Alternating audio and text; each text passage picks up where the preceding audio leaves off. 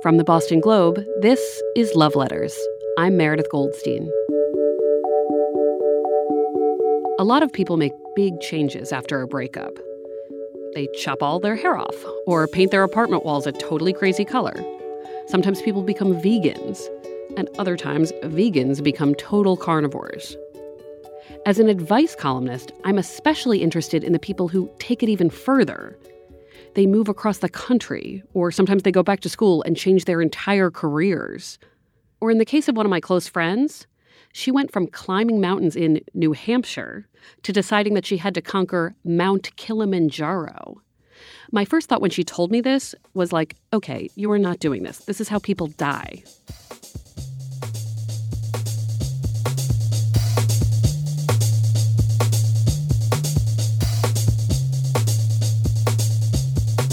Some backstory. This friend had been dating her boyfriend for years. They loved hiking together. And then she broke up with him, like, multiple times. But when it was over for real and she realized what she'd lost, she wanted him back. But at that point, though, he was done. So they're broken up, and she decides that to move on, she must hike Kilimanjaro. And I tell her, it is so clear that you are doing this for attention, like so he'll notice you and take you back. And she's like, no, I'm doing this for me. And that made me think, do these big breakup accomplishments help ease heartache? Or are they really just ploys to get our exes back? In my friend's case, she did hike Kilimanjaro, and her ex did notice. They got back together and even got married. But this story is totally the exception to the rule. These kind of achievements almost never bring people back together. My friend says, though, that even if they hadn't fallen back in love, the hike would have helped her get over her breakup. It was something she could be proud of, on her own. I've been thinking a lot about this recently. So I asked my sister Brett about the idea of breakup accomplishments, because I ask Brett about everything. I hear a lot from letter writers about this period after a breakup where I think they're going to be all in bed crying and immobile, and in fact, they wind up doing this massive thing. Like, some of them want to buy property. Some of them want to get a degree. Some of them want to change their entire appearance. What do you think that is? Like, you are going to show them that they're idiots because, like, look what they missed out on. And then at that point, you have something else to show for it, like an MBA, in my case. Or like in, I wrote this book. Like going to the gym for 3 hours a day and like getting yourself a six-pack and like, doing some radical changes with your diet or redecorating or moving, or you have raised your value, right? And you have also like channeled all of your nutso crazy manic energy. Because really it's kind of like that or like rocking back and forth in a corner, and who wants that? So if you've been following along with the podcast, you know what I'm going to tell you. Cry, be upset, eat the junk food. But I agree with Brett. Nobody should be immobile and writhing on the floor in pain and sorrow forever. This idea of using post-breakup time to raise your value is honestly really appealing.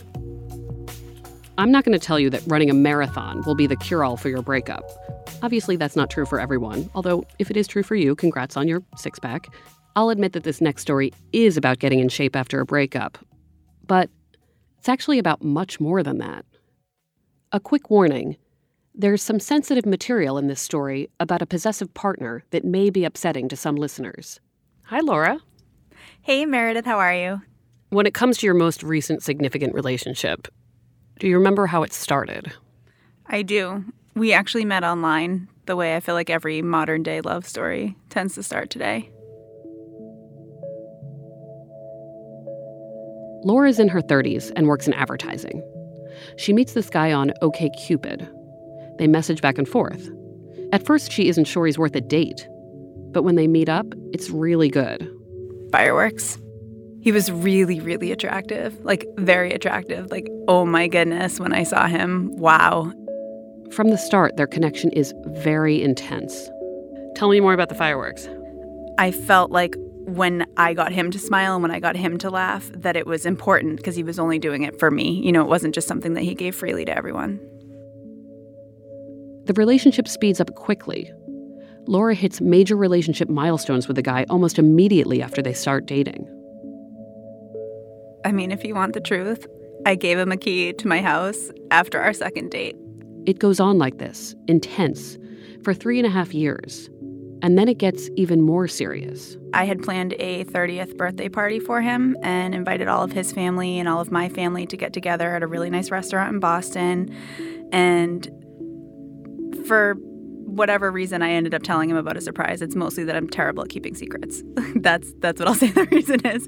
And so we're at the dinner. It goes off really well. He pretends to be surprised, and my family's really happy. His family's really happy. Awesome evening. We sing happy birthday. He blows out his candle, and I look at him, and he says, I have something to say. And there's literally sweat dripping off the bridge of his nose. I was like, you do? That's so weird. You never say anything in public. This is bizarre.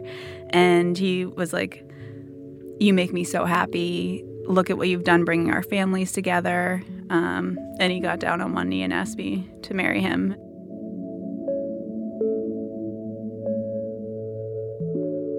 Laura accepts his proposal immediately. She's thrilled. There's an iPhone video of the whole ordeal.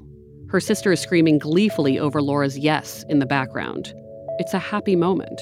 But as those months progress and Laura and her boyfriend start planning the wedding, those fireworks she used to feel give way to something darker. As the wedding planning continued, things weren't great anymore. It kind of turned into something where I felt more like a possession than a partner. And as we got further and further and further down the line of planning, I mean, I had my venue, I had my dress, we had our rings, we had our JP, our photographer, everything.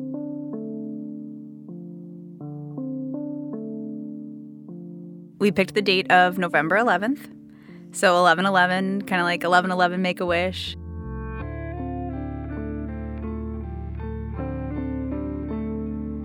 I have our wedding date tattooed on my back, and he has it tattooed on his forearm. It says 11/11/17 in Roman numerals on my back. At what point in the relationship did things stop being fireworks and perfect and spending all your time together in bliss? I think that part of our problem was that it was always fireworks. It was very passionate, and sometimes when things are passionate, you have the high highs and the low lows. Laura feels like she is slowly becoming more dominated by her partner. He says things like this. Hey, could you not do that anymore? Someone who's going to be my wife doesn't behave in XYZ manner.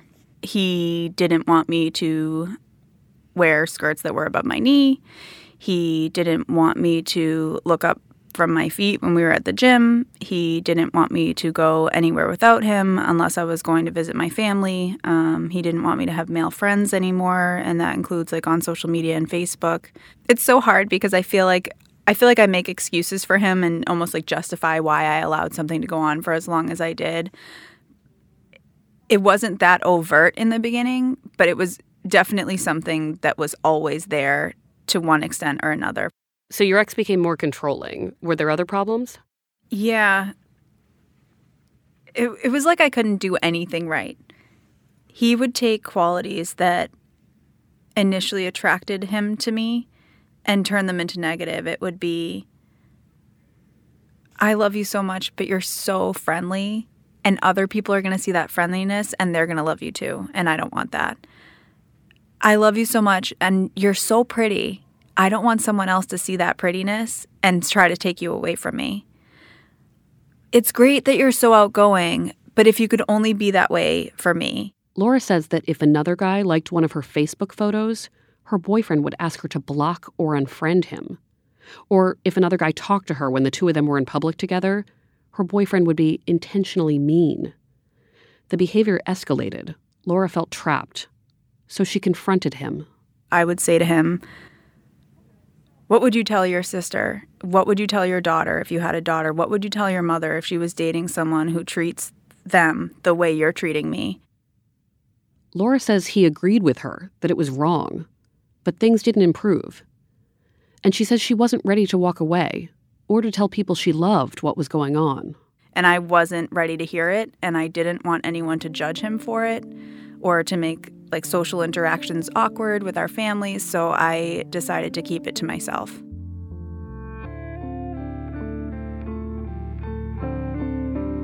Laura says the two of them would have these weeks of being intensely in love, followed by weeks of fighting and control. Those highs and lows were constantly in flux.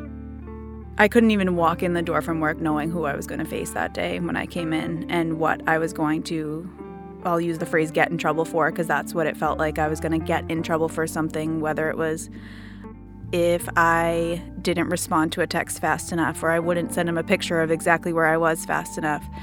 I mean, these things, they just piled up and piled up and piled up. And I mean, I just got to a point where I was walking on eggshells, and every day of my life I was pretty miserable, and I'd been thinking about it for a long time. And as our wedding approached, it was only 3 months away. I just felt sicker and sicker and sicker inside me, and I just knew that if we continued, we were going to end in divorce if we were on the same path. Things in the relationship started to escalate further. Laura says one night she got a message from a prospective client at work on her phone. And her boyfriend sees the message and takes the phone from her. He starts to cross-examine her. Why are you talking to this guy? Why is he communicating with you? Laura defends herself. This is my job, she says. This is what I do for work. She asks for her phone back over and over. Laura says at this point, he throws the phone across the room. I have a dent in my wall to this day because he broke my phone. There's another incident after this one that makes Laura want to halt everything. He tries to police what she wants to wear to the gym. This time, Laura's had it. So I decided to kind of break my code of silence, and she goes to her parents and confesses everything that's going on. And after seeking support, she decides it's time to end things.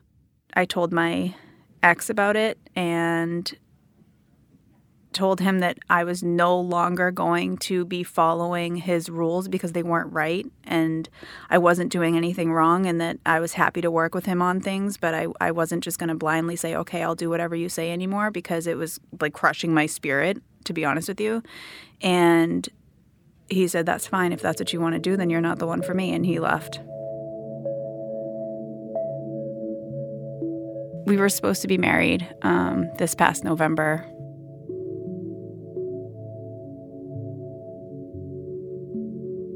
At first, Laura and her then-fiancé try counseling, but it doesn't work. The relationship comes to a firm and final end. It's extremely painful. After all, they'd been together for more than 3 years.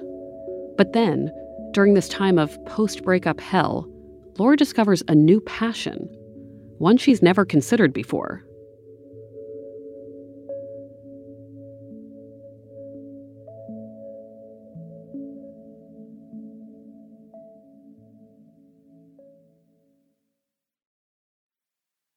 While they'd been planning their wedding, Laura and her ex were seeing a trainer together. Laura says the trainer was one of the only other guys her boyfriend had allowed her to be around. So I had, shot my trainer a note and just been like, hey, this is what's going on. Unfortunately, there's no wedding anymore. So we've been working together for a period of time now. I don't know if I'm going to continue. I don't know what I'm going to do. Maybe I should just stop. And what does the trainer say? He says, first, I'm so sorry to hear that. I had no idea. I wish you nothing but the best, but I think that you are too good to just stop. I think you have a great foundation for a bodybuilding competition, and I think you should think about continuing your path and jumping into a show. Laura's completely thrown by this. She's like, me? A bodybuilder? And so your trainer says to you after this wedding is canceled, how about bodybuilding instead? Yeah. And I was like, yes, let's do it. I was so into it. Right off the bat? I probably thought about it for about a week, and I ate ice cream every day for that entire week. No joke. Cried my eyes out and just ate bowl after bowl of ice cream. And I was like, you know what? I like goals. Let's do it.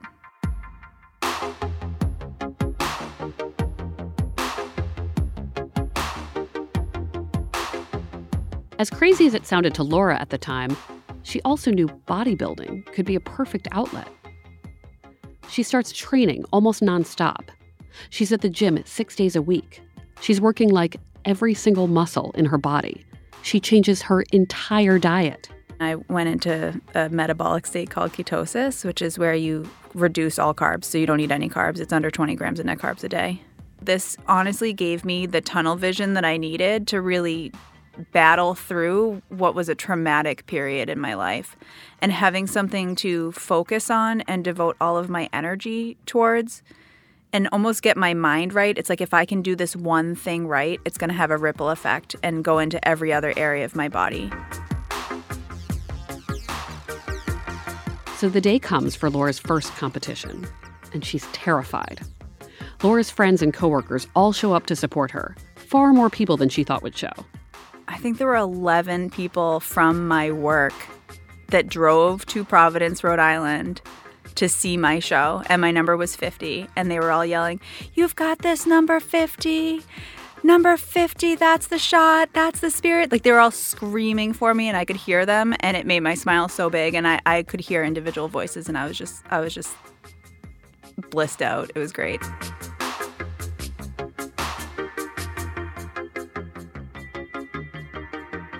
At one point in the competition, each competitor walks out alone in front of all of the judges. Okay, so I had on fake eyelashes, which just, I mean, I'm not someone who wears a lot of makeup or in her everyday life. So when you make these like little changes, I'm like, whoa, this is crazy. I felt like a supermodel. And you walk in and you have your spray tan and you're wearing like a black satin robe to like hide your bathing suit, because there's a mentality that even though you're there to be critiqued, you don't want anyone to see what you have until it's showtime. The song that I picked to do my T-Walk to was Imagine Dragons. I think it's called Thunder, and there's a line in it that talks about how you're on stage smiling and someone else is in the nosebleeds, and that's just, as soon as I heard that line, I was like, yes, that is what I'm doing, because I am on stage smiling. I don't know where you are today, but you're not even in this building anymore in my mind. Laura came in third place that day, in her first competition ever. And here's another thing about this story. Remember those tattoos Laura and her ex got to mark their wedding day? The ones that spelled out 11-11-17 in Roman numerals? Internally, I feel like it was fate. The day of my competition was November 11th, 2017. 11-11. 11/11. No need for tattoo removal at that point. Nope, not at all. Because I feel really good having that date tattooed on my back, knowing that it's the day I made my stage debut. It is crazy that you have a tattoo with a wedding date of a date that is canceled, and then the first competition is the same date? I know. And I am thrilled that that date turned into something that I wasn't wallowing in misery, but that I was really owning who I am as an individual and feeling like myself for the first time in a very long time.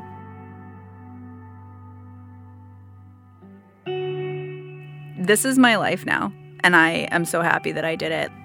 If we did not have our breakup, I would not have found this passion.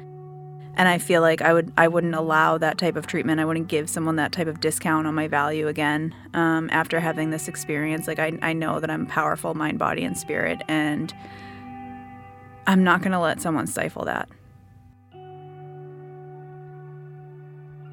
That's not bad. No, it's not bad. For a first competition. It's not. No, it's definitely not bad for my first competition. I'm going to win this year, though. Mark my words, we're putting it on record. I'm going to win this year.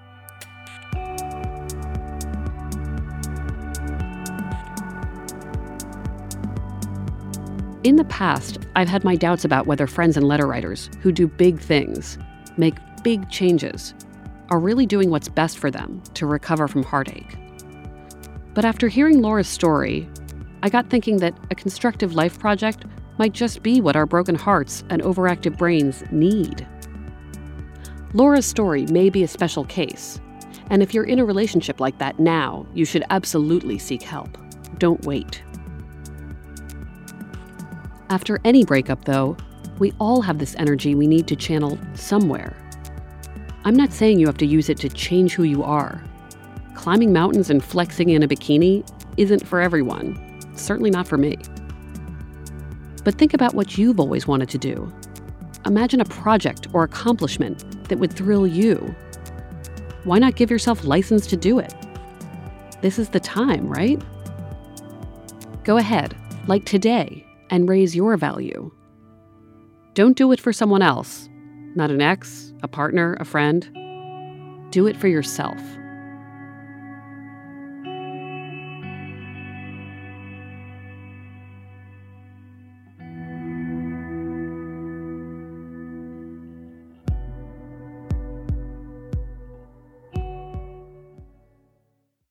Love Letters is a production of the Boston Globe. The podcast is produced, edited, and engineered by Amy Padula. Audio mixing by John Jenkins. Music by APM. Our executive producers are Scott Hellman and Janice Page. Have you had a massive accomplishment after a breakup? Tell us about it at loveletters@boston.com. On our next episode, I'll explore probably the most common coping mechanism after a breakup, wallowing in music. We'll hear from a woman whose only way past a dying relationship involved a cathartic karaoke experience.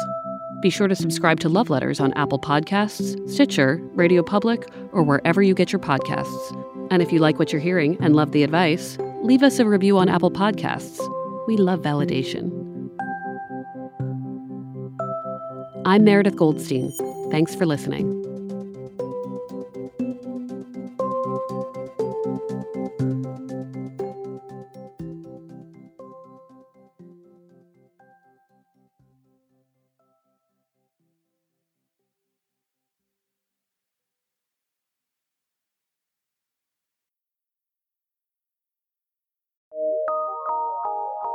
From PRX.